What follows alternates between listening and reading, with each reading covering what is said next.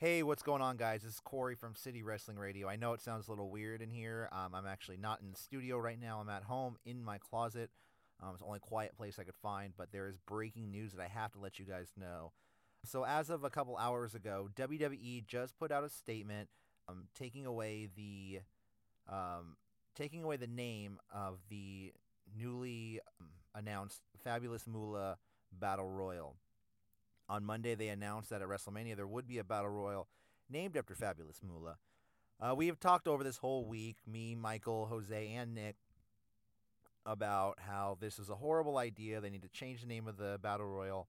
The Fabulous Moolah was basically a pimp, hustled her way into championships, held the title for 27 years, had a stronghold on the title, owned the title pretty much. I don't know how many times I have to say that, but yeah, so the WWE has just announced they will be changing the name. I think today, WWE on Friday issued a statement saying, after further consideration, we believe it's best to proceed with the name WrestleMania Women's Battle Royal.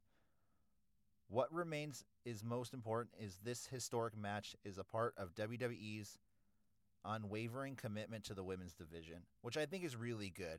They're putting the attention on the women in the ring and not some has-been from years ago who pimped and exploited women. I think this is a great step forward.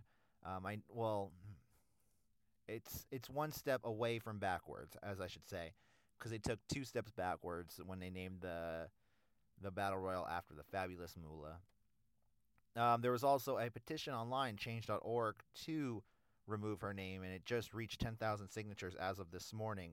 So that probably had something to do with it. The image of the World Wrestling Entertainment probably had something to do with it as well.